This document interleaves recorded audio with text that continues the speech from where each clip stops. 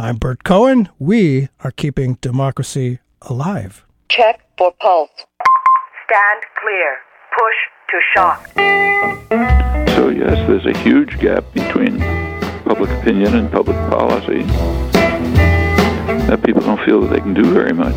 Oh, smokestack lightning. You know what this is? This is a very Hamiltonian system. Alexander Hamilton being the guy here in a very un-Jeffersonian.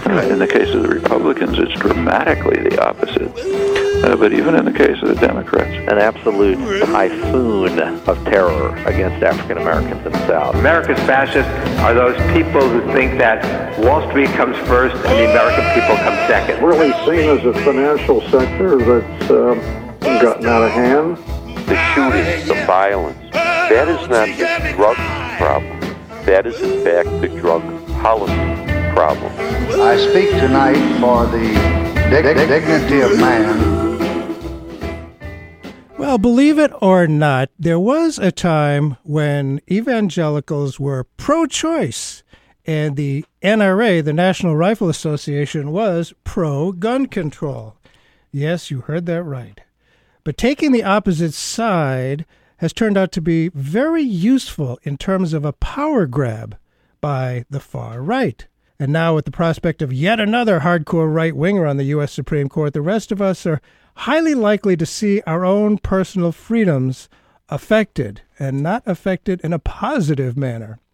The other side sees itself fighting a hard battle to protect the sacred and quite traditional freedoms of the Second Amendment, their interpretation of the unfettered right to own any and all guns by any and all people.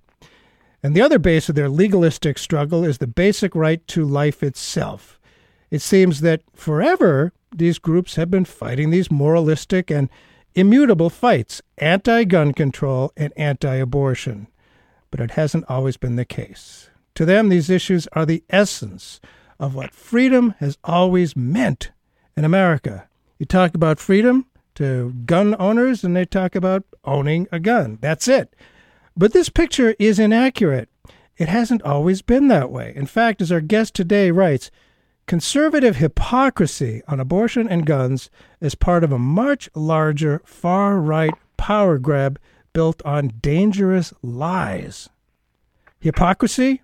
But everybody sees their rigid consistency. Have the NRA and evangelicals not had these positions at their very base forever?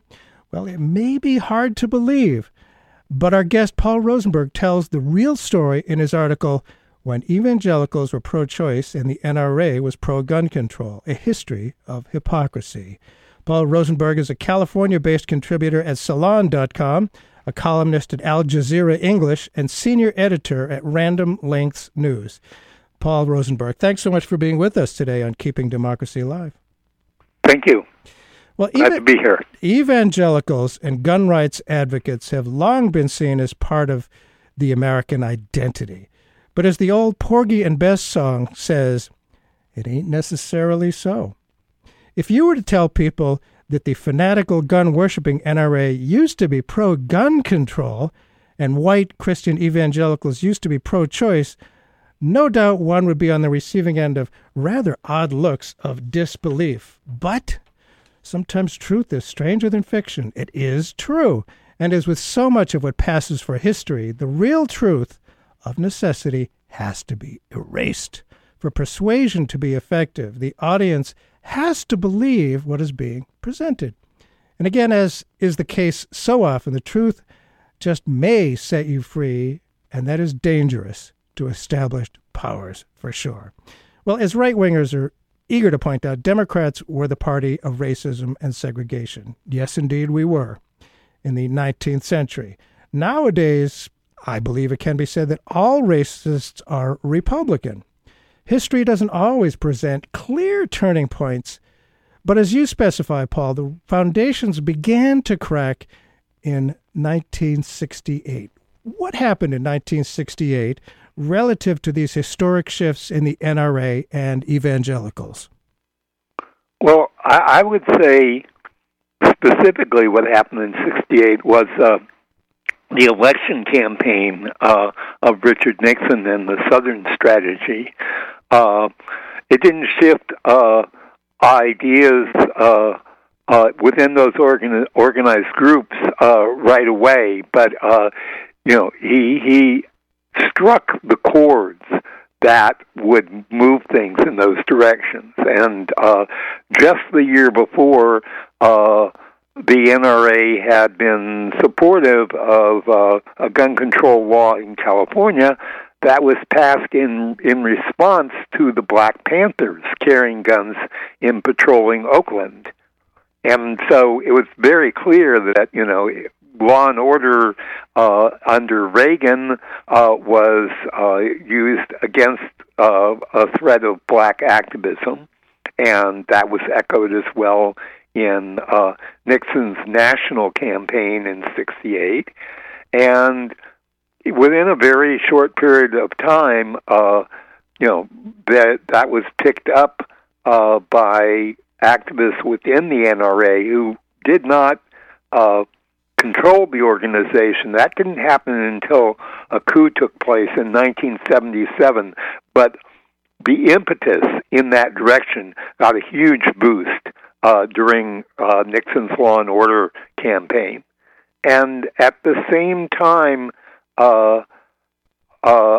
his moves towards segregation. I mean, the first two judges he unsuccessfully nominated for the Supreme Court were outspoken segregationists, which is why they were defeated so resoundingly. So he sent those messages, and it was the segregationist views within the evangelical community, within the leadership of what became the religious right, that was their real motivating factor. So that's what set things going in motion, even though the results really didn't start showing up until the end of that decade, 1977, with the takeover of the NRA by a coup, and around 1980, when Falwell's Moral Majority was founded, and Falwell wrote a book in which he identified abortion as a murder, devoted a whole chapter to it, and started direct mail flooding people's mailboxes with the propaganda that it was a biblical imperative that abortion was murder, which in fact had never been the view of evangelical the community as a whole, and evangelical scholars in particular were completely blindsided by this propaganda campaign, which just didn't accord with how they had always read Scripture. So interesting, yeah, and politics does get involved, and I've heard it said recently with a lot of, there have been a lot of mass shootings, that if you want gun control to become effective, just issue guns to Black Panthers and black activists. There'd be a lot of calls on the right for gun control at that point. Well, that's certainly what happened in 1967. It happened very, very quickly. It didn't take any time at all to pass. And, Ronald Reagan was very happy to sign it. Unbelievable. The Christian right is today seen as primarily motivated by being anti-abortion, as well as being anti-gay. But this is relatively new, you say. What was their raison d'etre before 1968, the Christian right? Wasn't this movement really started when Franklin Roosevelt was president? What animated them before abortion? Well, before abortion, there were, it did not exist in the form that it does now. I mean, there were certainly strands, and there were anti-communism was a very big part of it.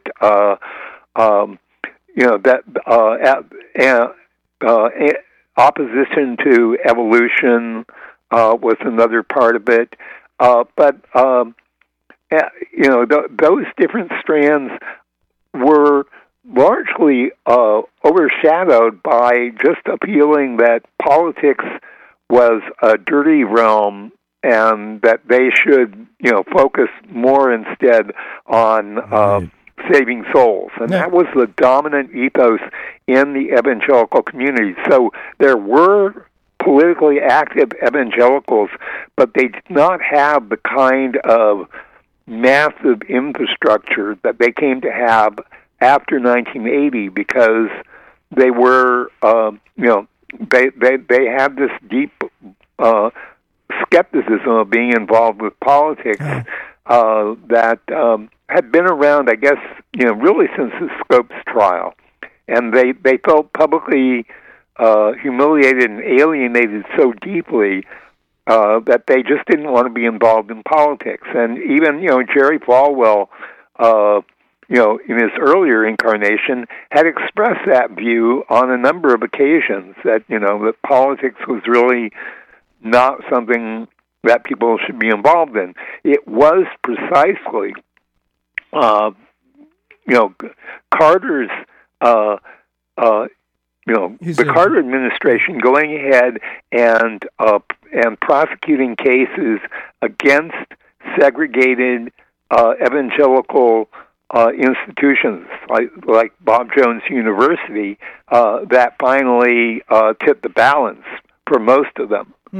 So that's what you had. You had conservative political traditions amongst them, but the balance was to stay out of politics, and that was sort of the tipping point. That's what that tipped them over into saying, we can't stay out of this fight. We've got to get in, and it had nothing to do with abortion. And economics certainly played a role in opposition to Franklin Roosevelt. I find it fascinating how ever since FDR in the 30s and 40s, the conservatives, the people with significant wealth who are selfish and don't believe in the common good, have been trying desperately to tear down all the New Deal programs. And it does seem that a lot of the impetus, though it wasn't obvious at the time, really came from this period, that they were against the New Deal. Right. Yeah, they're definitely, the evangelicals are definitely a part of that. But as I said, they had, their tendency was not to organize politically. And so you did get, I would point to an example is, the way that Billy Graham organized. He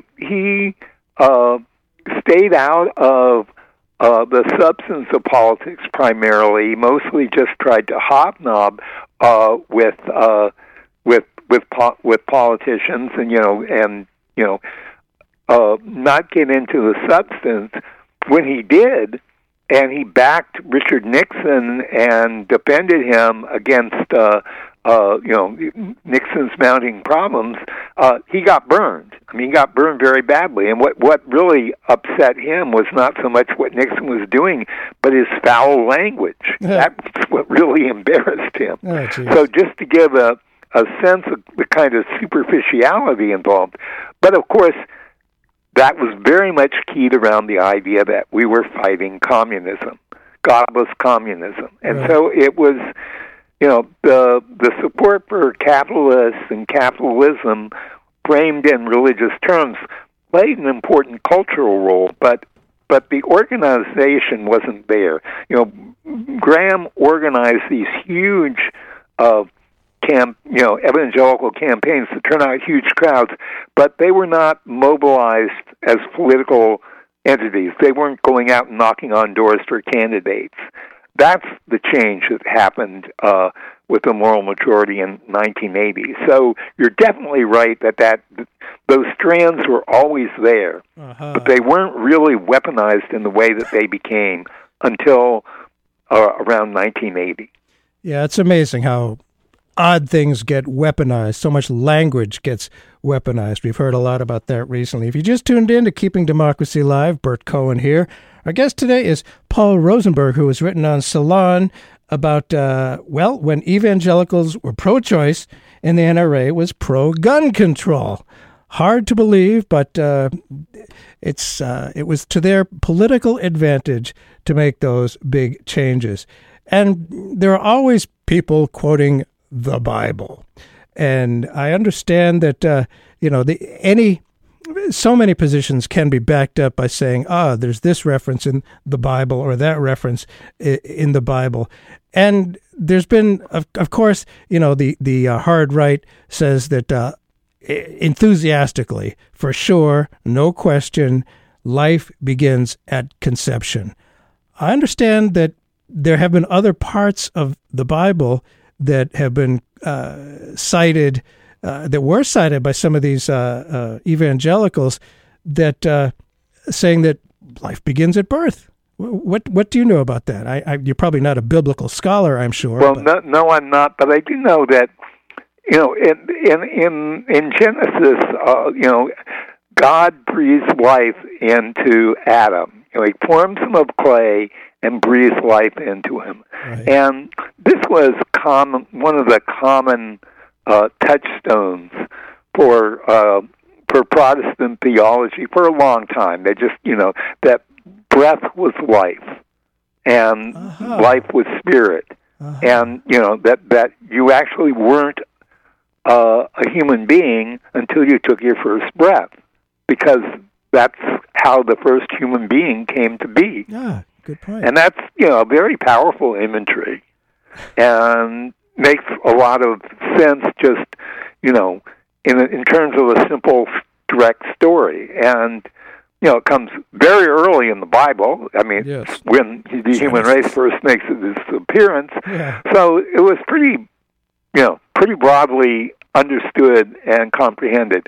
But the real argument that was I cited in my story was about the fact that in the earliest Jewish law, manslaughter, it was not considered murder if a pregnant woman miscarried as a result of an attack, and that just was not murder. And murder was a capital offense, and the offense for causing a woman to miscarry like that was not murder.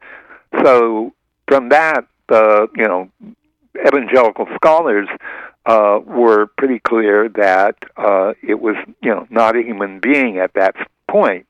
There was some debate throughout all of Christian history over, when exactly you might say that a human being had been formed, and this is even within Catholicism.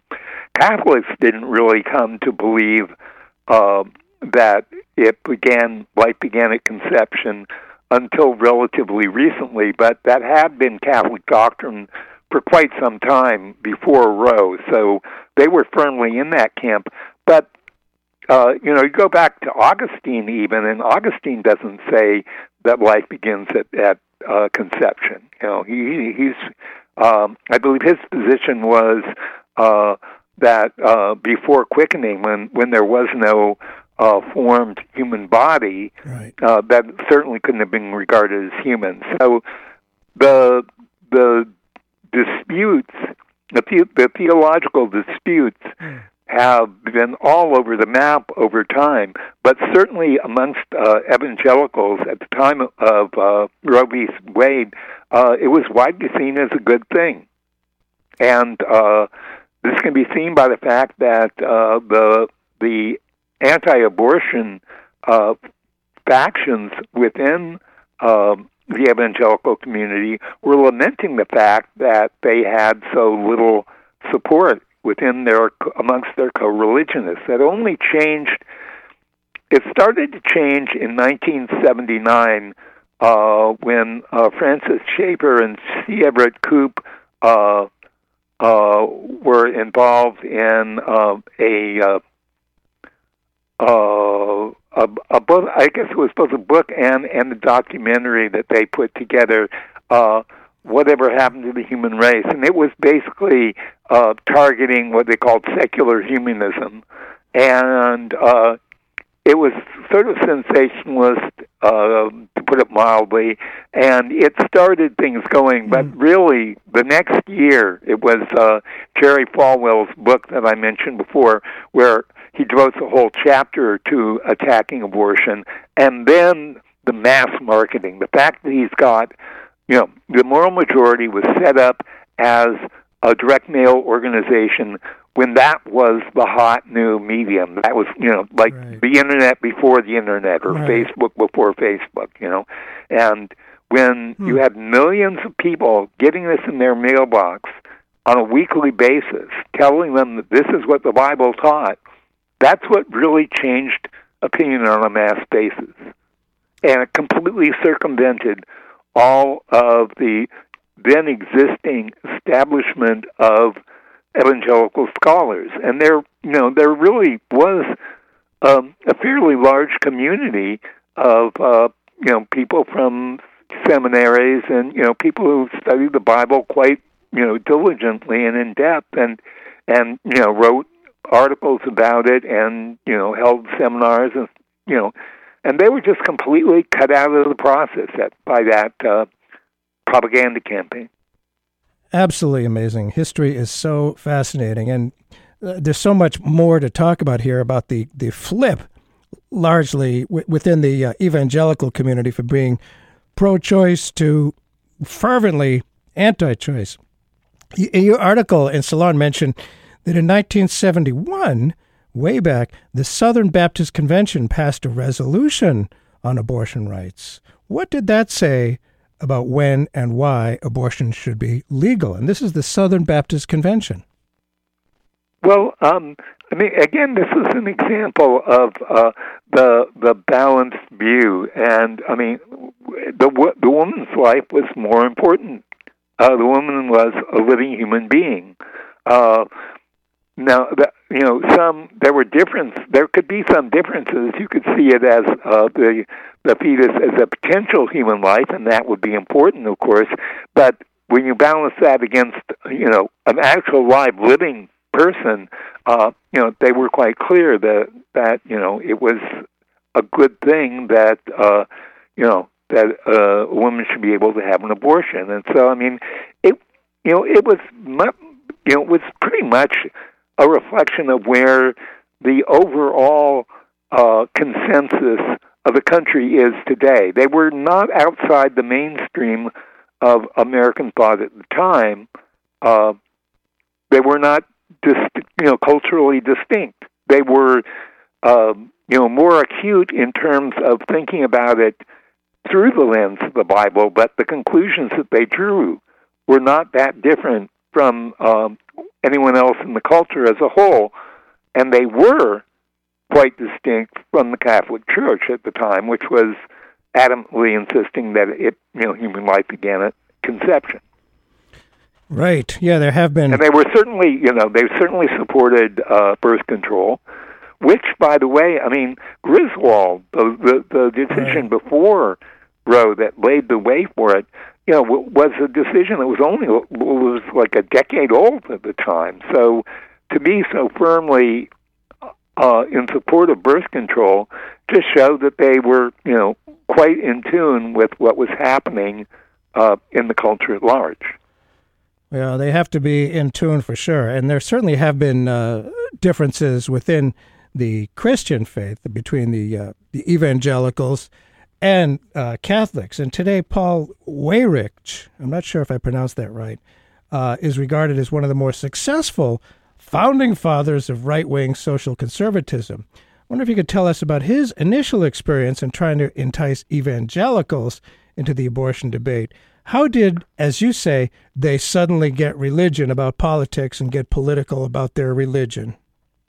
Well, he's been, there was a sort of a famous passage with his that gets quoted in a lot of books, and he said, what galvanized the Christian community was not abortion, school prayer, or the ERA, the Equal Rights Amendment. He called himself, he said, I'm a living witness to that, because I was trying to get these people interested in those issues, and I utterly failed. Huh.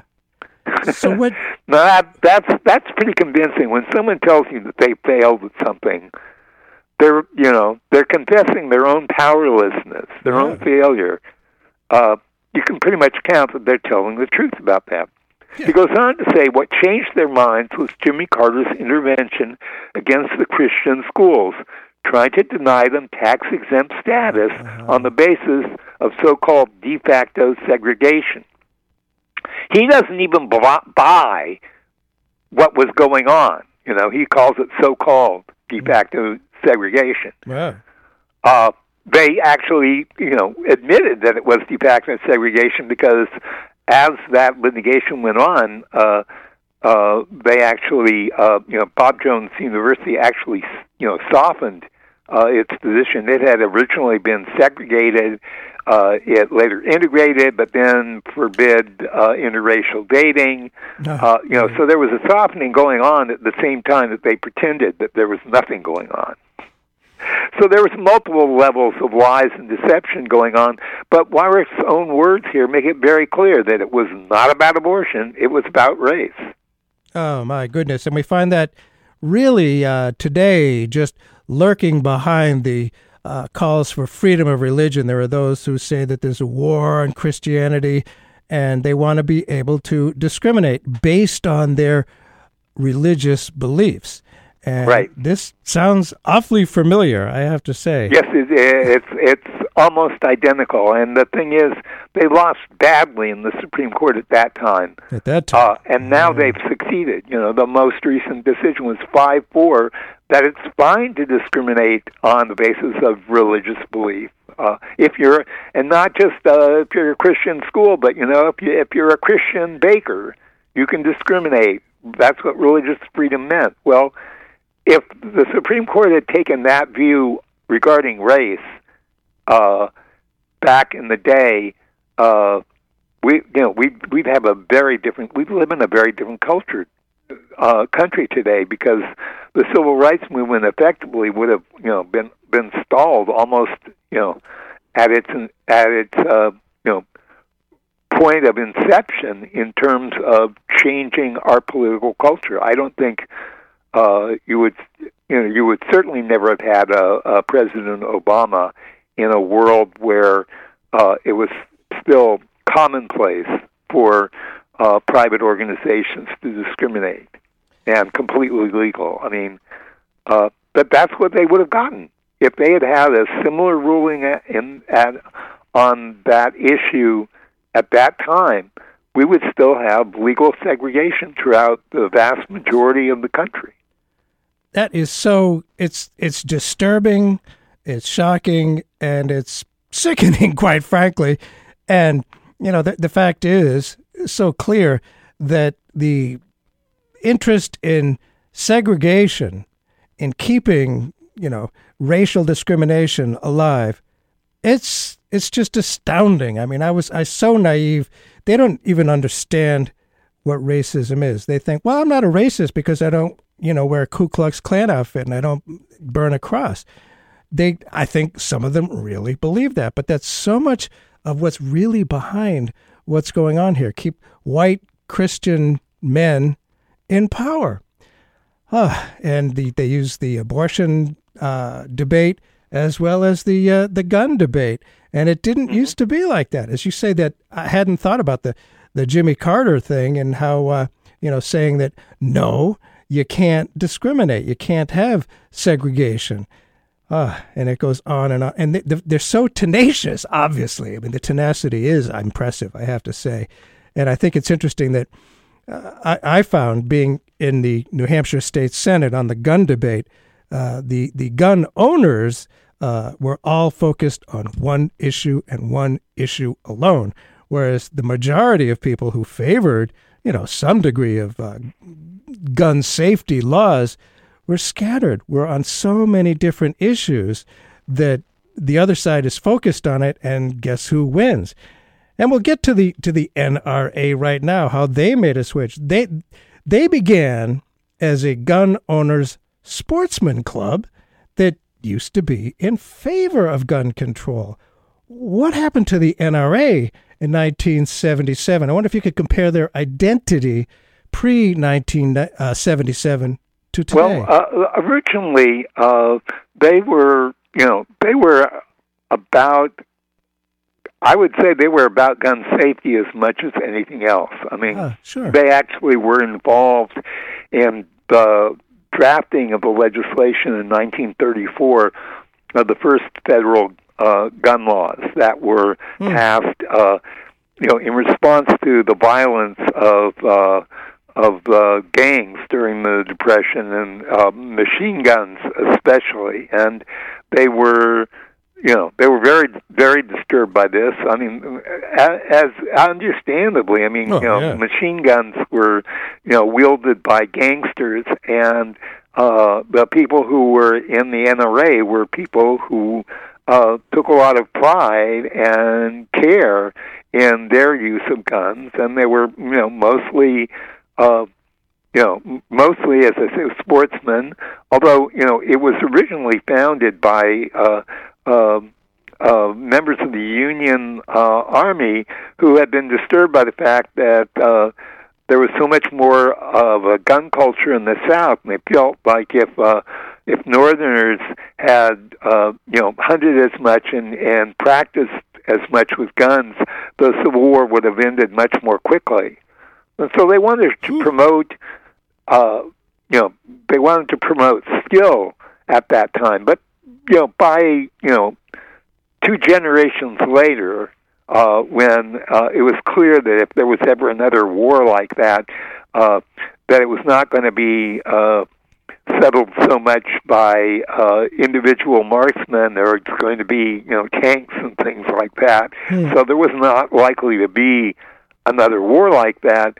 What they had morphed into was much more of a hunter and marksman's kind of club, but bound together by the idea of skill, care. I would say a professional attitude, not necessarily a class professionalism, but sort of a pride in skill and care and diligence. And so they were I would say many of them just horrified by the thuggishness of gangsters and quite willing to call for gun control in that kind of a context. And they sort of continued in that vein. When Johnson called for gun control after the assassination of President Kennedy, they testified in support of it. And it didn't, it wasn't passed until 1968, after Robert Kennedy and Martin Luther King had been killed. And they didn't go in for everything. They did not support a national registry, which was part of what Johnson wanted to see. But they supported virtually everything else, and they were very happy at the way that it included most of what they were in favor of, and it excluded the national registry, which is the one thing they opposed. Yeah. And so they were very happy. They were participants in the process, and that's who they were. What happened after that was that there began to be an influx of white libertarian-minded people, and eventually what happened was they sort of, the NRA set up a legislative arm, and I'm not clear about the exact mechanics of how it happened, but that quickly became a sort of a hotbed of activity for these more libertarian-minded people who were not the typical members that they had before. And after a very brief period of time, roughly, I think only about a year, the NRA decided that this is a bad idea, that these guys are sort of going rogue and, and not fulfilling the mission that they had envisioned. And so they dissolved it. And what happened after that was that group of people organized a coup, and they took over the organization in 1977. And it was, it was something that, I guess it was a common occurrence at the time that liberal forces that existed had been in charge of many things for a long time and were not particularly politicized in the sense of being strategically organized. They just had sort of broad principles that they followed and had, taken balanced approaches. As I said, they favored most of what was in the in Johnson's proposals and opposed some, and they came down getting almost everything they wanted. In the same kind of way, other parts of the culture at the time were similarly situated. I mean, you had the Republican Party as a whole supported environmental legislation in the 1970s. Nixon signed the act establishing, the Clean Air Act, the EPA, all that kind of stuff was considered, quite compatible, and it had a liberal background, but it was one that was accepted across the board, and people were not prepared for something coming sort of out of right field. And of course, that changed quickly in some places and more slowly in others. One of the places that happened quickly was the NRA, and that became a seed for other things to happen later on. Yeah, and one can certainly understand where they came from, given your description of, after the war against secession, and there was a proliferation of guns. Certainly afterwards, many of the people, I don't know about the North, but on the South, certainly took home their own guns. Oh yes, and to keep it, a sportsman's group has an investment in keeping a good public image, and to keep.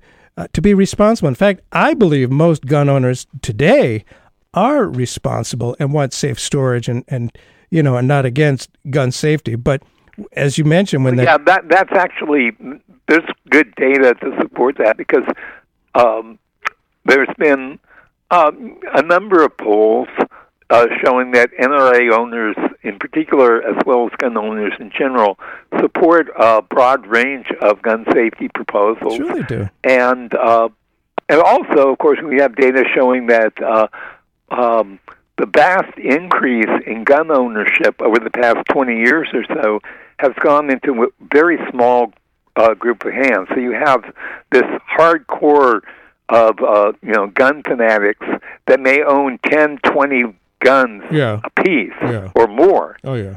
And the vast majority of gun owners only own one, maybe two, in a family. Yeah. And so there's a real divide within the gun-owning community.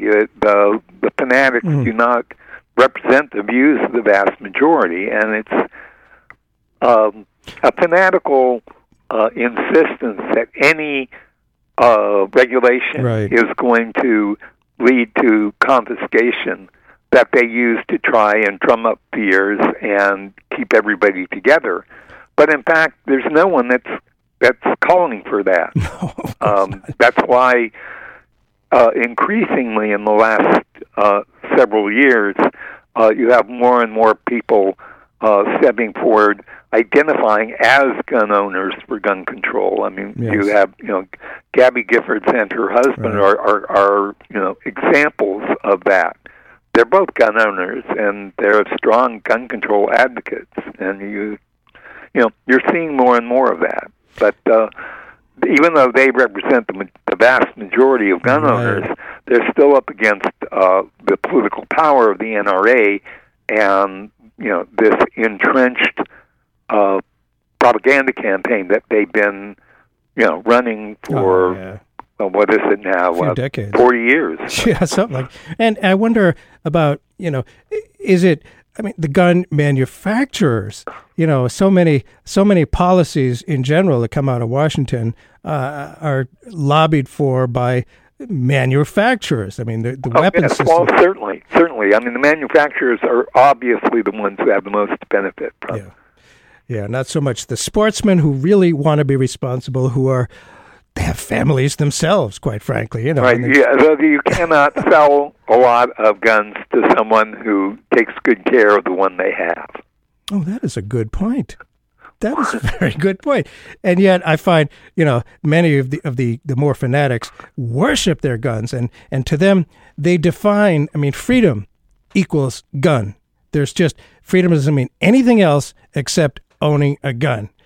So if you just tuned in, Bert Cohen here, fascinating discussion, I think, with Paul Rosenberg, a California-based contributor at Salon, who also writes for Al Jazeera English, and a senior editor at Random Lengths News. We're talking about an article he wrote when evangelicals were pro-choice.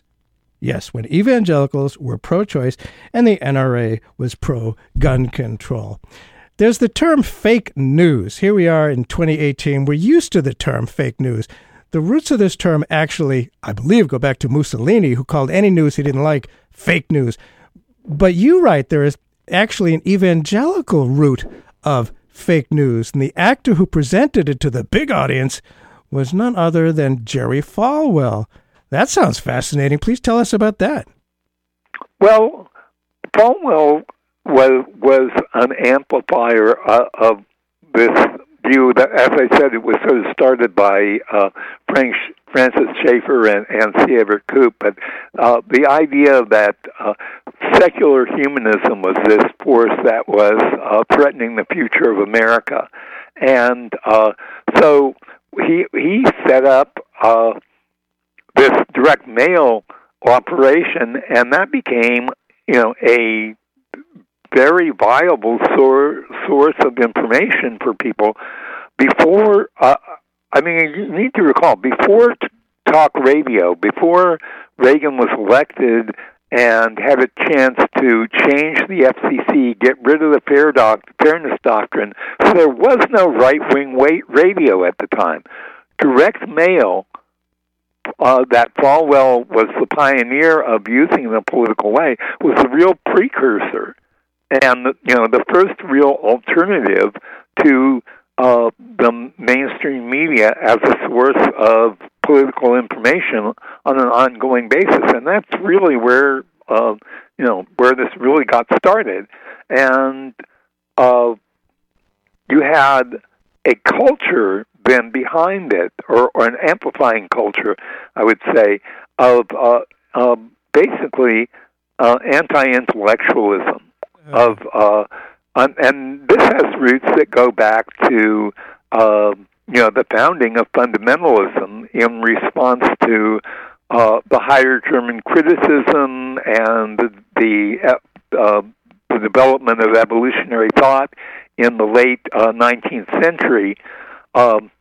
And this is a part of what I was talking about earlier about their withdrawal from the public sphere.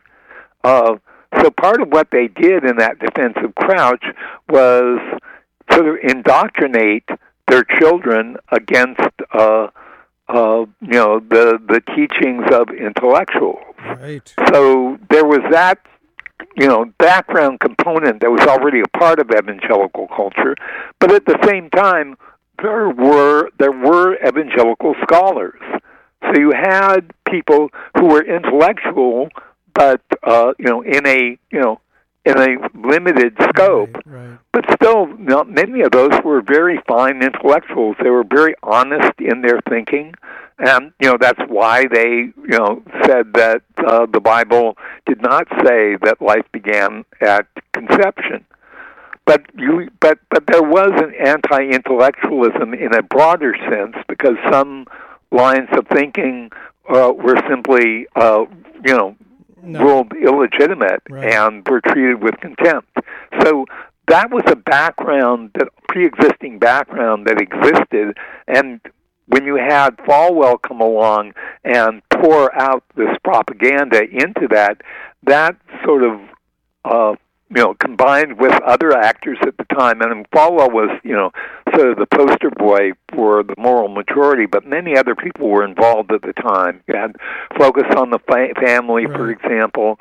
You had many different, actors getting in. You had the upsurge of televangelism in the 1980s through a lot of different channels. And so what this did was it created a culture in which this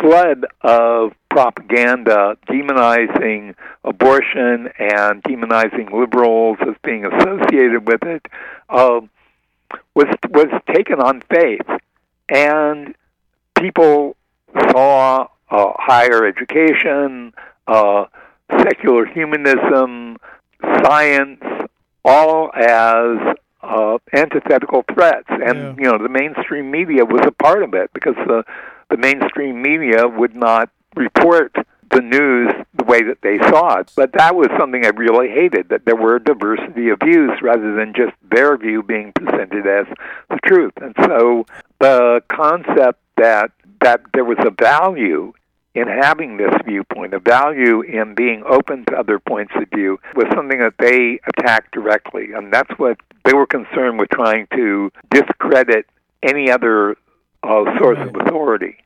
And that's really where this all got started. And you have sort of a flourishing community of ex-evangelicals, especially in social media these days, which is doing an awful lot of discussion about that in their own personal experience, as well as digging into this history. But so it has a lot of different dimensions to it. But the big lie about abortion is certainly, in terms of its scope and its reach and its importance in the broader politics, really central to this whole story.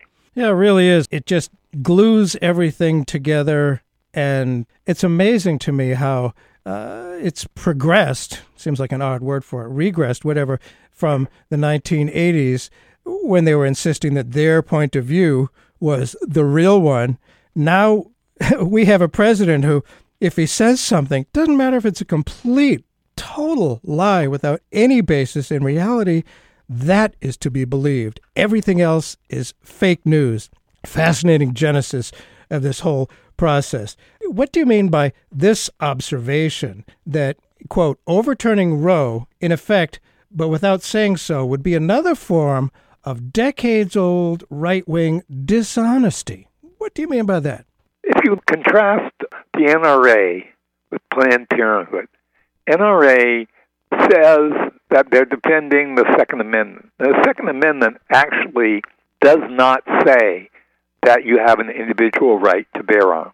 It says that you have a right to bear arms in the context of a well-regulated militia.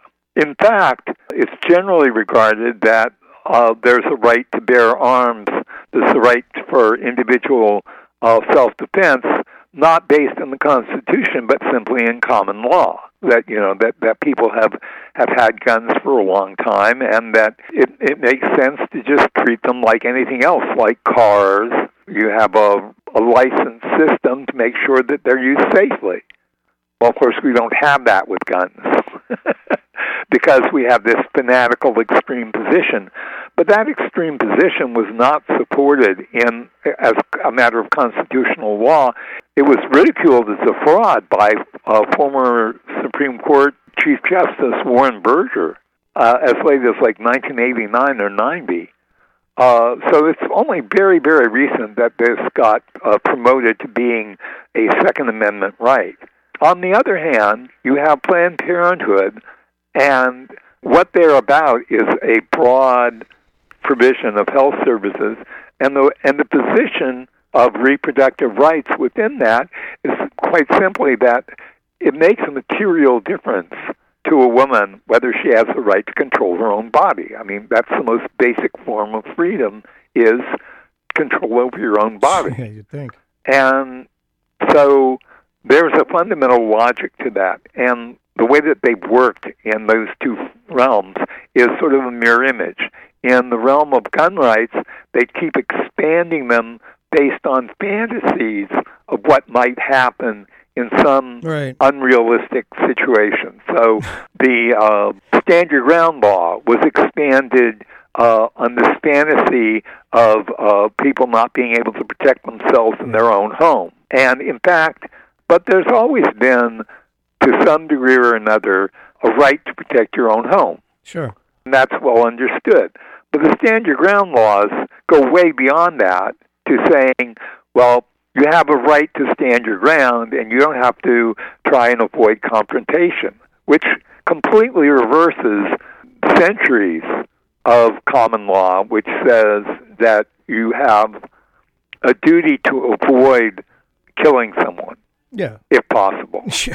But out in public, outside your own home, where you can easily retreat, and you have the ability to retreat rather than fight and kill someone, that's what you were supposed to do.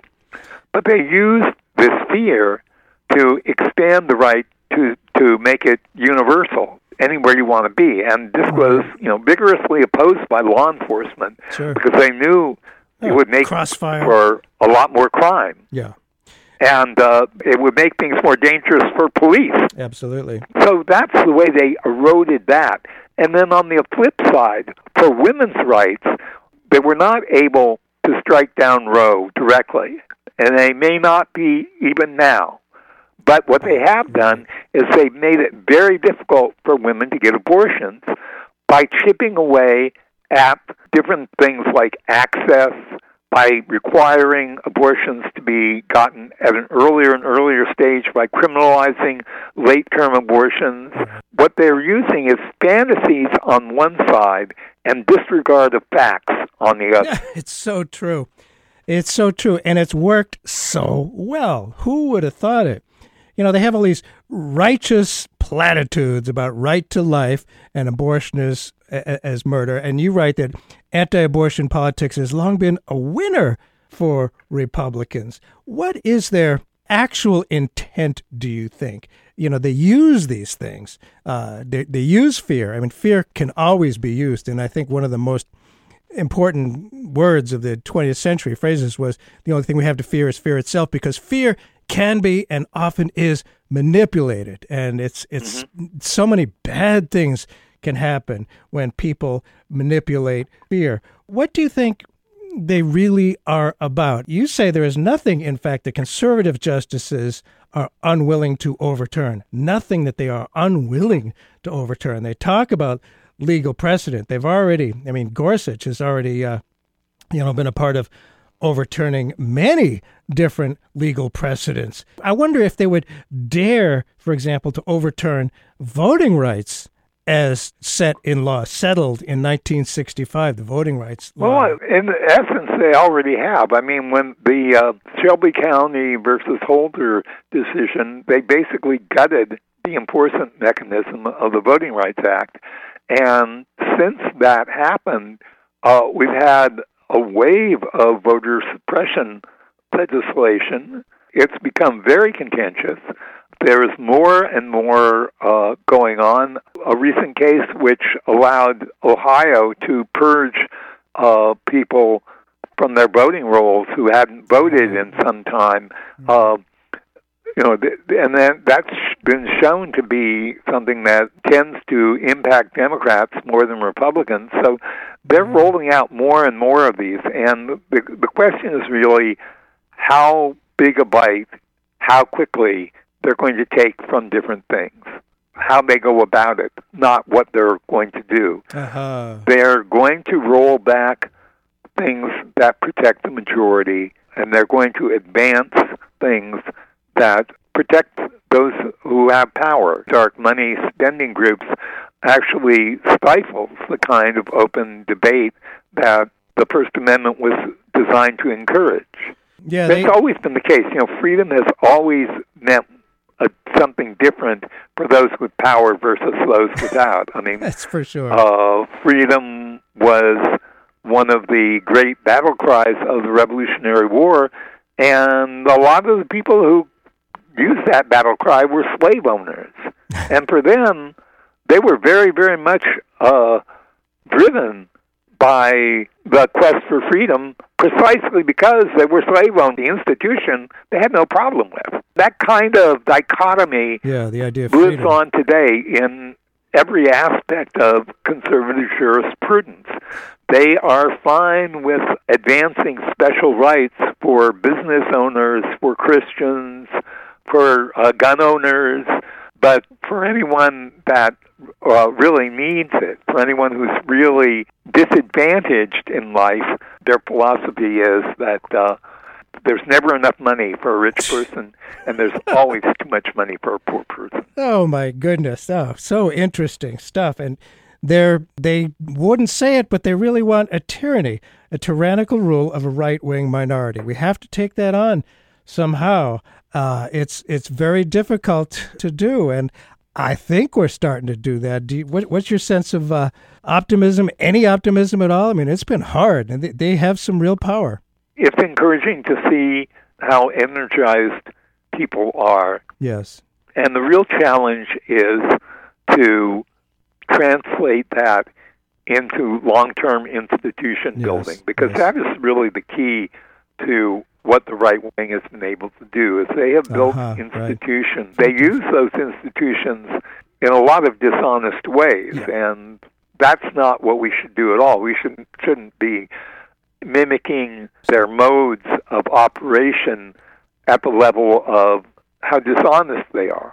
Right. But in terms of organizing people to focus on long-term action, to focus on developing coherent principles that motivate them and connect different people and different struggles together, that's important to do. You are seeing more and more of that being articulated by people who are organizing. The new groups or older groups are being re-energized. Yeah. Democratic Socialists of America, for one. Yeah. But the question is, what comes out of this immediate organizing that's happening right now? Will we be able to stop this Supreme Court nomination? Yeah. That's a really heavy lift. But regardless of how that turns out, will we recognize the need for a much stronger, much more robust organization of forces that work together and that bring these issues to the fore at the ballot box when it matters? Common law evolves over the centuries. It changes over time. It reflects changes in understanding. And we are a common law country. And because we are a common law country, it's only natural that law should evolve, because that's what law does. And this is another level at which the right is lying about the nature of the law. It's pretty clear that if that was what people were voting on when they voted for president, that we would not have Donald Trump. Well, they were successful in mobilizing a segment of the American people around that. Yeah. Everybody was not voting on that. We need to change that. We need to make it so that people understand this is the most important issue there is. It will affect every other issue, and those issues are all interconnected. If we get that across to people, we can take back our country. These are all connected. So these are majoritarian positions. It's simply a matter of making people vividly aware of that when they go to the ballot box. All these things are connected. Even most Republicans are on these majority positions on a good number of them. Not every one, but campaign finance reform, for example, it's a Republican majority in favor of that as well. And speaking of laws, we have gone over our allotted time here. It's been really interesting. We could talk a heck of a lot more.